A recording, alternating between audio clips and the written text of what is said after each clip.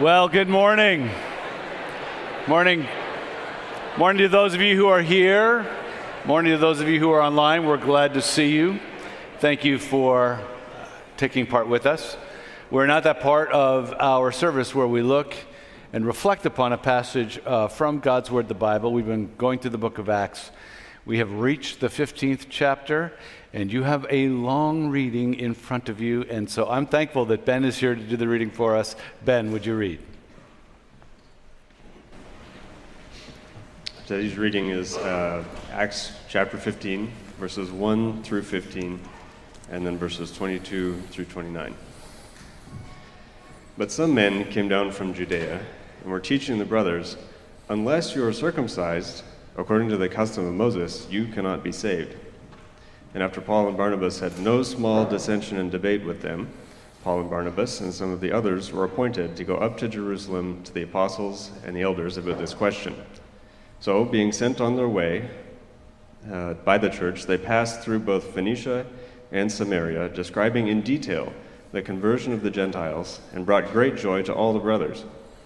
When they came to Jerusalem, they were welcomed by the church and the apostles and the elders, and they declared all that God had done with them. But some believers who belonged to the party of the Pharisees rose up and said, "It is necessary to circumcise them and to order them to keep the law of Moses." The apostles and the elders were gathered together to consider this matter.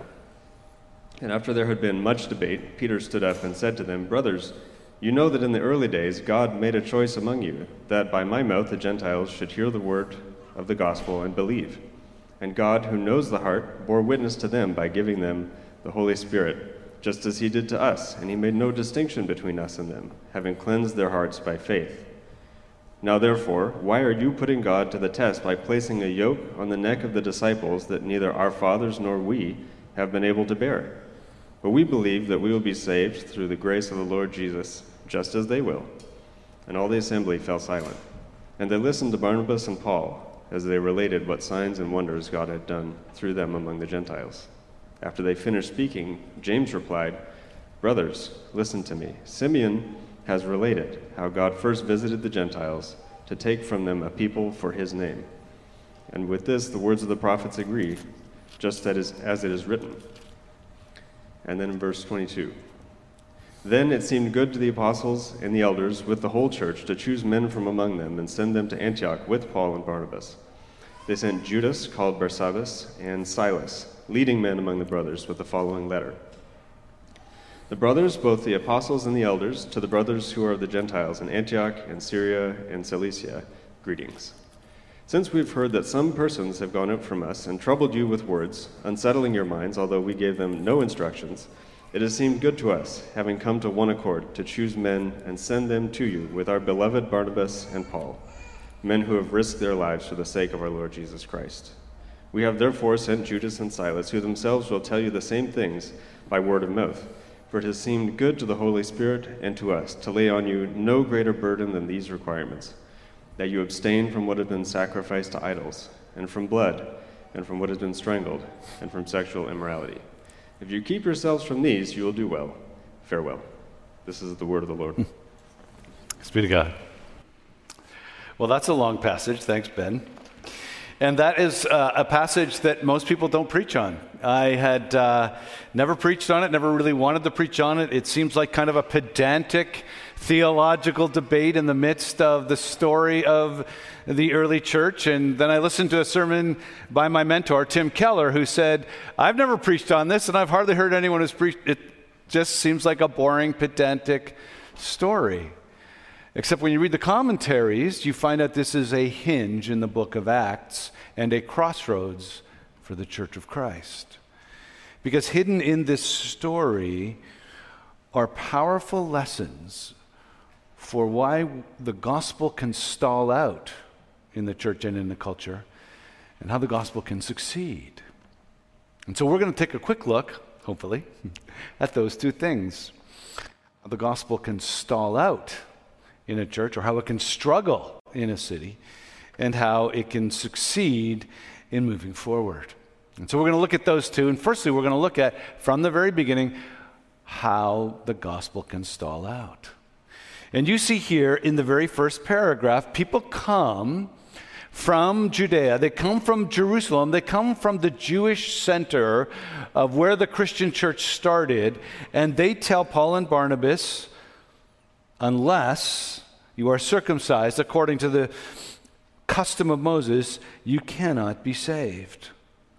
What we see here are two things that stall out the church in its mission to help the world know the gospel. The first one is doctrinal confusion. And the second one, the one lying underneath that, and probably the real one, is cultural derision. You see, what's here seems to be the issue is this doctrinal confusion. These Jewish people are saying, you Gentiles need to be circumcised like us Jewish people. This is from the party of the Pharisees. This is a particular group of Jewish Christians who become Christians out of Judaism, but want to keep so many of the customs and the rituals and the dress code and the dietary laws that they are accustomed to. You see, what these Jewish Christians are saying is that believing in Jesus is not enough. I need to add something to the simple truth of believing in him. It's not enough that Jesus died for your sins. It's not enough that his innocent death on your behalf paid the debt of your guilt. That's not enough. You need to add something. You need to dress like a Jewish person. You need to eat like a Jewish person. You need to obey the laws of Moses. Circumcision, when they say that, means an entrance into a whole system of living and understanding spirituality and understanding your relationship with God and measuring your spiritual maturity. They were adding to the gospel of Jesus. You weren't really a Christian completely until you did these things. It's Jesus plus something else. Now, where did they get this idea? They claimed that they got it from the Apostle James, who was the leader of the church in Jerusalem, which was the leading church in the Christian faith at the time. James will say later on, verse 24, they had no authorization to do that or to claim to be from me. So where did they really get the idea?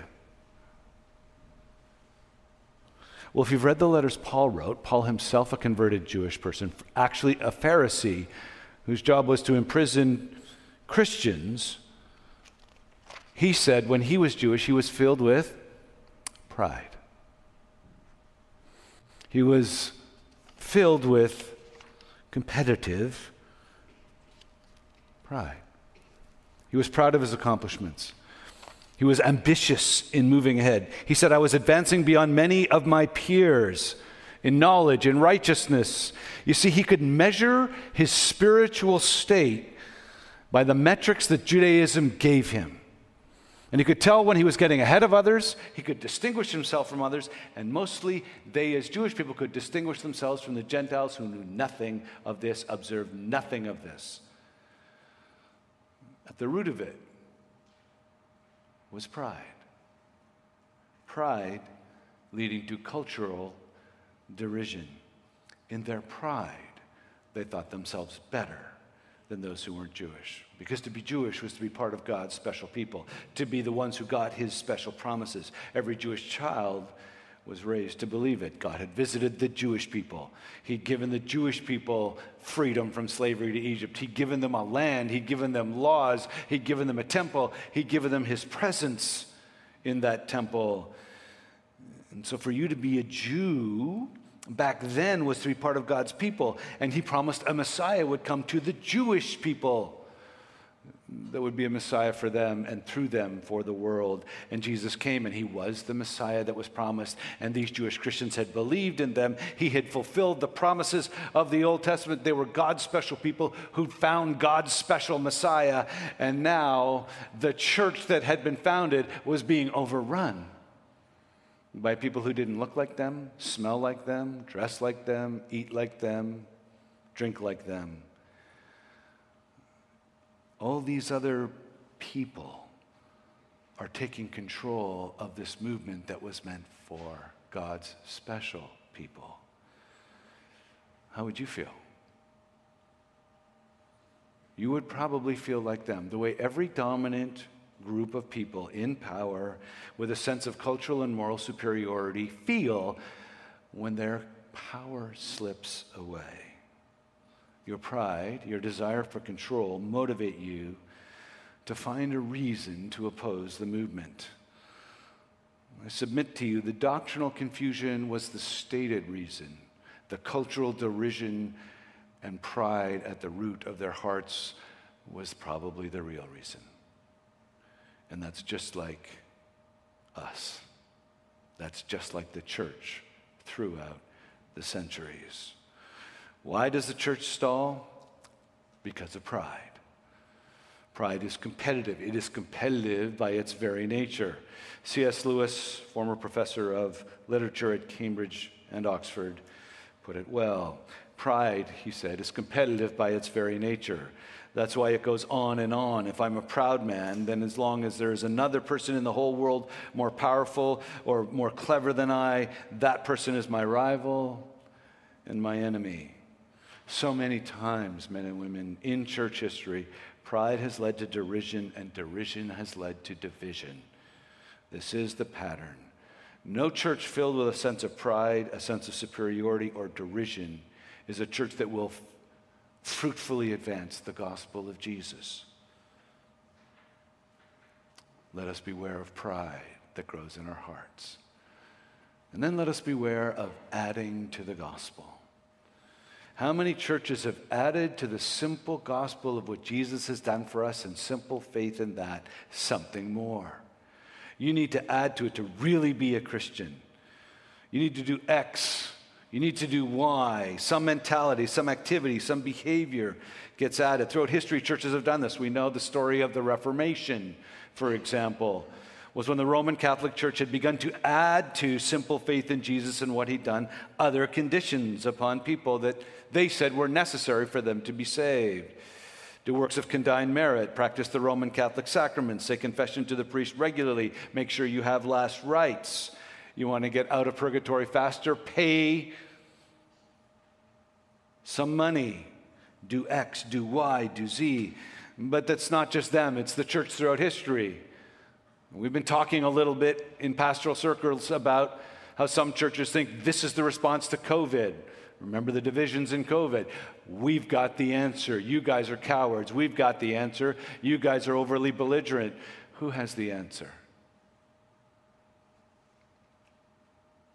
Why do we as humans seem inclined to add to the gospel? Because when you add something to the gospel, particularly something that you can measure, you get a measurable spiritual state where you can measure yourself and measure yourself against others. What does that sound like? Pride. Why does the church stall? Pride, leading to cultural derision, leading to doctrinal confusion of adding to the gospel. Implications. Men and women, when you see a church adding something to the gospel, be on guard. If we do that to you, call us out. If you do that to us, we will call you out. And ask the deeper question, why do I want to add something to the gospel? Why do I want these measurable metrics to see how mature I am? Is it not pride worming its way in to the deepest recesses of your heart and your mind? How does the church stall? Pride. Pride manifesting itself in cultural derision and division. Pride manifesting itself in doctrinal confusion by adding stuff to the gospel. They are both manifestations of the same root. Now, how do we succeed then, if that's our inclination? Look how the church responds here. The church responds in a variety of ways, and they too have, I think, a single root. The first way that's obvious here is they take the gospel truth seriously. There's confusion over the gospel. There's a fight. So there's no small dissension, it says, between Barnabas and Paul and this people who believe you need to add. So the church sends them to Jerusalem to talk to James. They claim to be coming from James the apostle. So you're going to go and we're going to have a meeting, and they call a conference, the Jerusalem Council. Why? Because they took the truth of the gospel seriously. Gospel truth was so serious, they stopped all the progress they were making, and Paul and Barnabas were having fantastic progress. They were having fruitful ministry. They were seeing all kinds of people become Christians who were not Jewish. They just were becoming Christians. As a matter of fact, in their journey to Jerusalem, they stopped in Phoenicia and Samaria all along the way, and they told these wonderful stories of all these people that were becoming Christians, and there was joy all over the place. Men and women, doctrine was not some dusty, boring, pedantic thing to them. It was everything to them. It was life itself. It was worth taking seriously. It was worth getting right. If you know the story of Paul, as he tells it in the letter of Galatians, he'd already faced this. The letter of Galatians, we think, was written before this event, or he would have referred to this event in that letter. He had faced this exact argument before, and what did he do? He says, I went up to Jerusalem and I submitted my gospel to the leaders there, Peter and James, because I wanted to make sure I had the right gospel. Now, I want to take a moment. Just take a moment now and reflect on this issue of truth in our culture. This sidebar is for those of us who think Christians don't think and don't take truth very seriously. And what I want to say is, historically, and hopefully right now, that's not the truth. It's a caricature. Christians who understand their faith take their truth very seriously and always have. What did Paul say? He said in 1 Corinthians 15, if Christ is not raised from the dead, your faith is futile. Everything we've taught you is fake, false, wrong, and you're still in your sins. The very thing that we claim to be helping you with is of no help at all. Paul said, if it's not factual, it's not true. Christianity is not based on people just taking a myth and running with it. This quest for truth here, Paul leaving his ministry and going to Jerusalem to make sure he has the truth and to ensure others have the truth, is consistent with the ethos of Christianity, which is we will find the truth and then we will tell the truth. But we are captive to the truth. And if you're here and you are a Christian, I have a question for you. How seriously do you take the truth of the gospel? Do you study it? Do you immerse yourself in it? Do you let it seep into you and change you? This is the call of Christianity, to do that. Knowing the truth about the gospel, the deep truths about Jesus and what it means should be our goal, should be our aspiration, should be one of our bucket lists. I know you have bucket lists. I've heard where you want to go. I've heard where you want to see. I've got them too. Still waiting for the Grand Canyon. And others. But this should be one of the deepest of your bucket lists. Now, I will admit there's a particular intensity to this particular doctrinal debate that doesn't exist for every single one. And that's also instructive. Because for the early church, they didn't get excited about every little disagreement, but they convened a council on this one. Why? They didn't just take truth seriously. They took the liberty of the gospel seriously, fiercely, seriously. Here, what you see in this next passage, you hear Peter standing up and saying, brothers, we know that in the early days God made a choice among you, that by my mouth the Gentiles should hear the word of the gospel and believe. And God, who knows our hearts, bore witness to them by giving them the Holy Spirit as he did to us. And he made no distinction between us and them, having cleansed their hearts by faith. That's it. Now, therefore, as he looks the circumcision party, these Jewish Pharisaical types in the eye, now, therefore, why are you putting God to the test by placing a yoke on the neck of the disciples that neither our fathers nor we have been able to bear? We believe that we will be saved through the grace of the Lord Jesus, just as they will. Peter recounts his experience. He tells the story of how God appeared to him and how he went to Cornelius, and Cornelius became a Christian, and the Holy Spirit showed up and showed deep evidence that he was being poured out to them just like he was to the Jewish people. So Peter knew that two factors were essential: faith in Jesus and the presence of the Holy Spirit, and both of those were there in the story of Cornelius, and he recounts that. These are my two essential pieces of evidence. But then that telling last remark, why are you placing a yoke on the neck that neither we nor our forefathers could bear? Here it is, men and women. This is the center of the issue.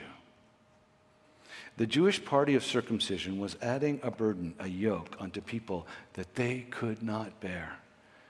What was that burden? It was the yoke of trying to please God by our own efforts so we could deserve his pleasure. The works of the law, they wanted to take credit for obeying. But the works of the law are God's law, and God is perfect.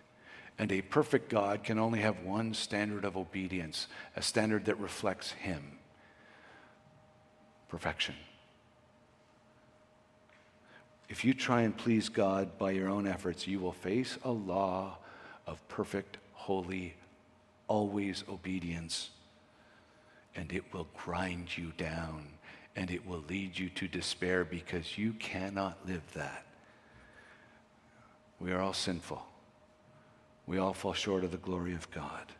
By the works of the law shall no flesh be justified, said Paul in Romans 3. Men and women, the law is a yoke too heavy for you and for me. We just aren't good enough. And the gospel takes that burden away because it introduces someone who was good enough and who did obey it perfectly on our behalf. That's the difference between Christianity and every other system of living and every other religion I have ever heard, and I bet you have ever heard about either. Every religion, every system I know says, follow these guiding principles and you will flourish. Follow this advice and you will do well with God or with the universe or whatever. Buddhism, Islam, Hinduism, they all give good moral advice. They give a moral pathway to follow, a moral ladder to ascend, moral metrics to measure. Christianity, on the other hand, is not good news. It's not good advice. It's good news. It's the declaration of an event. God has come to do what we could not do, to obey God by obeying the law. As a father loves a child, God, the Father, loved us as his children, so he sent his Son to his children, and this child of God, this Son of God, became a man, and then this man became a Savior because he did not stay alive. He lived the perfect life, and then he gave up that life as a substitute for you and me. He went to a cross and took the guilt of your sin and mine, the moral filth of your heart and mine, the evil and alienation of your deeds and mine, and he paid the price for you and for me. He did that. He substituted himself. He paid the price to take away the burden of guilt of you and me, the burden imposed by the law of Moses, the burden of being perfect that we cannot bear. That is the only standard God can give. It is the only standard he did give, but he gave us an out by letting his Son live up to that standard. God made him who knew no sin to be sin for you, so that in him you and I might become the righteousness of God. We might have credited to us that perfection. So Jesus came and lived perfect and died perfect. But as he died, he took sin and guilt upon himself. He bore it like a scapegoat. He bore it like a falsely accused man. He was convicted like a falsely convicted man. He was sentenced like a falsely sentenced man. He was crucified as a falsely crucified man. He was the truly divine solution for you and for me. For God, not some man, but God himself, paid with his infinite worth, the infinite price of your sin. For God demonstrates his own love toward us, and that while we were sinners, Christ died for us. And in that dying, he took the burden away. We don't have to please God. We don't have to achieve anything. We don't achieve, we receive his grace. Grace undeserved, grace unlimited, grace unconditional that will pardon any sin, that pardons all sin, that pardons every evil, that wipes away all guilt, that takes away all shame. That is the gift of the gospel in Jesus, and that is for you. Grace that frees, for there is no condemnation for those who are in Christ Jesus. For the law of the Spirit of life has set us free from the law of sin and death. No condemnation, none. None, not any, none. Set free, free indeed, by he who died for you. Men and women, some of us have student loans. Some of us have mortgages on condos and houses. And those mortgage rates have risen terribly in the last couple of years. And as that has happened, my social media has been filled with advertisements of people who offer me wise advice on how to deal with my rising debt and mortgage payments. They're all over my social media. How to pay down your mortgage faster and cheaper. Let me ask you a question. Would you rather click on one of those and find some good advice on how to pay your mortgage better? Or would you rather answer a knock on the door and open it and have someone say, I can't tell you who, but someone else paid your mortgage for you? Someone else paid your spiritual debt for you. His name is Jesus. He's knocking on the door. Will you open it and receive? The gospel takes away the burden of your past shame and guilt. The gospel, this is from Tim Keller, I love these three. The gospel takes away the burden of your present need to prove yourself. The gospel takes away the burden of your future anxiety over your destiny, your comfort, where you're going to go. It takes all of them away. Men and women,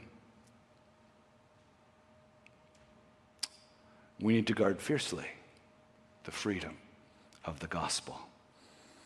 Paul said to the church at Galatia,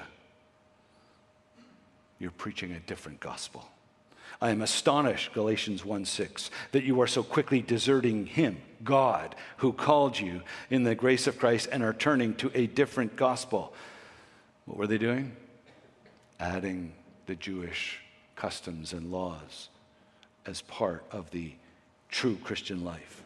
He said, even if we or an angel from heaven should preach to you a gospel different than the one we preach to you, let them be accursed.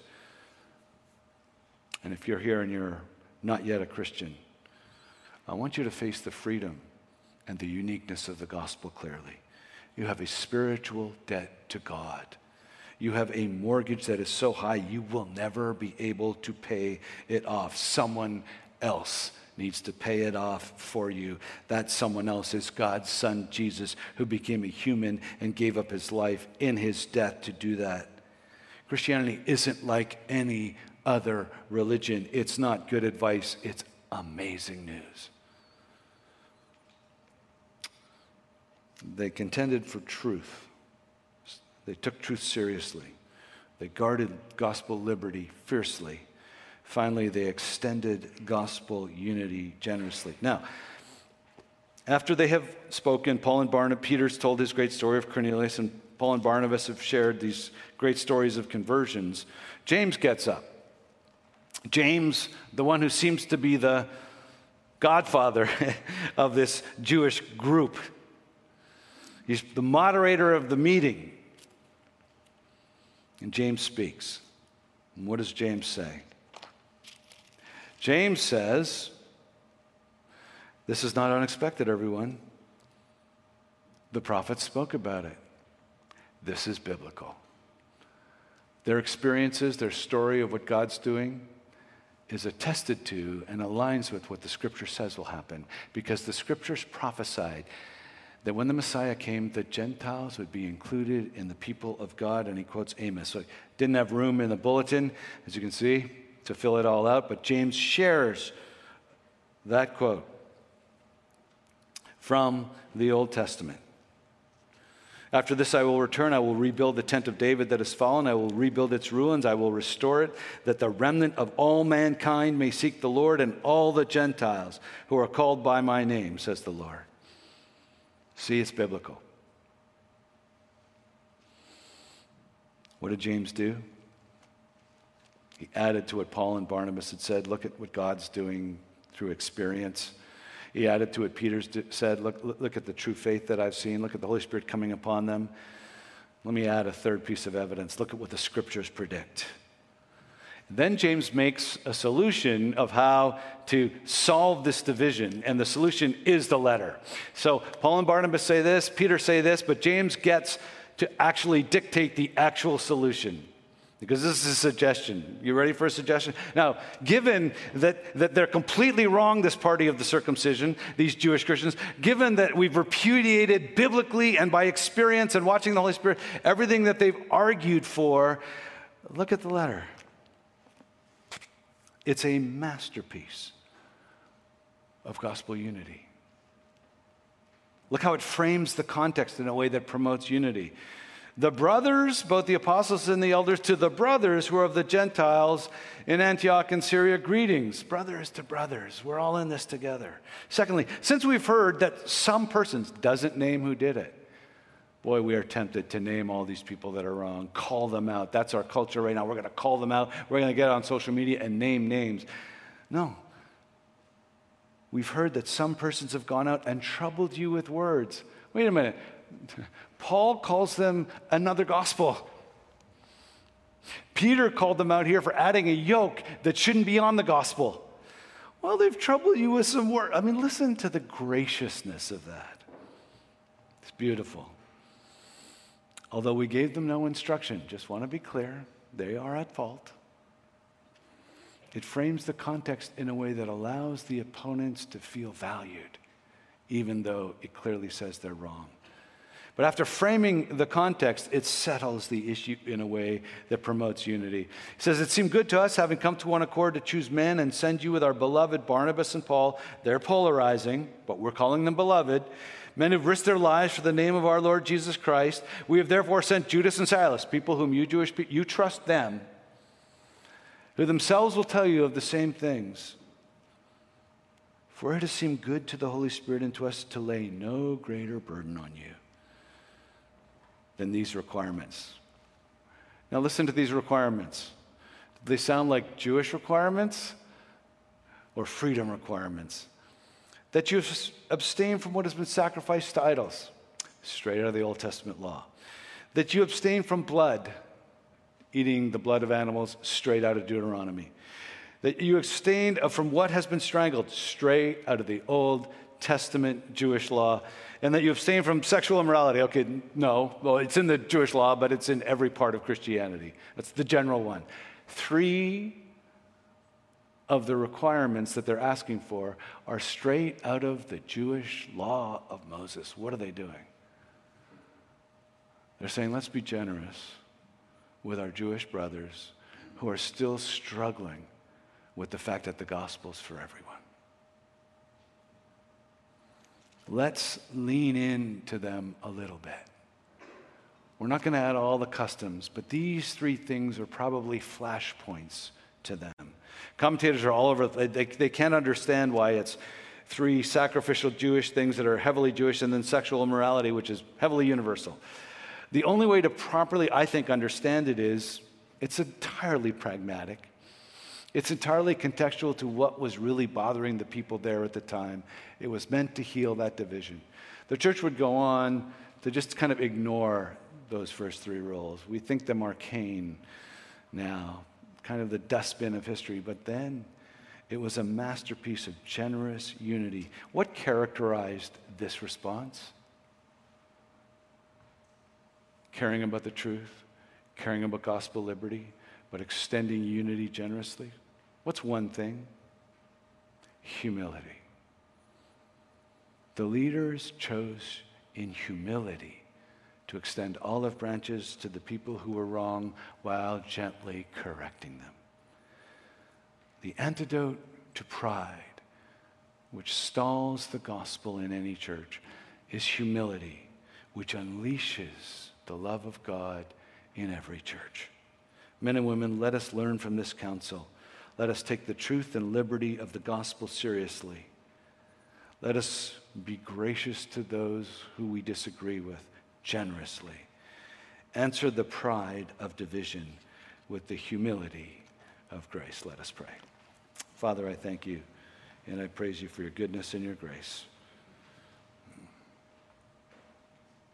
We need this grace, for it is only grace that is free and unconditional and undeserved, that really fosters humility. And so drive us deep into the truth and the freedom of your grace, that you may grow in us humility, generosity, while fiercely protecting the liberty and the truth of the gospel, we pray in Christ's name. Amen. We have time for probably one question. I have a feeling, maybe two. Go ahead. You have 6 questions, but with that said, I think you actually answered most of them as you went along in your sermon, so great job. The problem of asking a question too quick, there you go. Well, we do have 2 questions that we're asking the same thing. This one is an application one specifically to Grace Toronto. Which practical areas of pride do you see Grace Toronto struggle with? This isn't meant to be an accusation, but a discernment a tool for us to be able to call one another out with grace and love. Can I think about that? That's a great question. Yeah, if you'd asked me a couple of years ago, pre-COVID, when we were 800 or 900, 2 services, it would have been easier to answer. There's a lot of new people here, and I don't feel I can exegete this congregation well enough to know those issues. I would say, however, having talked to other people who pastor other churches in global city, downtown churches, that a general tendency of global city, downtown churches is a certain pride in their cultural sophistication as residents of global cities with downtown sensibilities. We can be snobs, generally speaking. I remember one of our worship leaders in the early days of Grace Toronto was like, uptown to me is north of Bloor. I never go north of Bloor. That is not uptown. So what's Yonge and Eglinton? That's the suburbs. Well, there's a certain snobbishness to that kind of attitude. Yeah, great question. I need to think about that, and I need to probably get to know the congregation a little better to answer that. But there are all kinds of areas of pride that we can have. I know that we were accused of being a little too put together, a little too professional at times in the early days. When we were at 41 Britain, we were too hipster because it was a hipster space. When we got this space, we weren't hipster anymore. We were something else. And so I think it changes, but I think we need to always guard for it. Yeah. Great questions. We're going to do now a song of response, and I'm going to ask the worship team to come on up while I pray. Father, give us humility from every form of pride. Allow the gospel to shatter our pride and our pretension, and to remind us that we don't deserve your grace. Yeah. And help us to just simmer in your grace, immerse ourselves in your grace, and let it change us. We pray in Christ's name. Amen.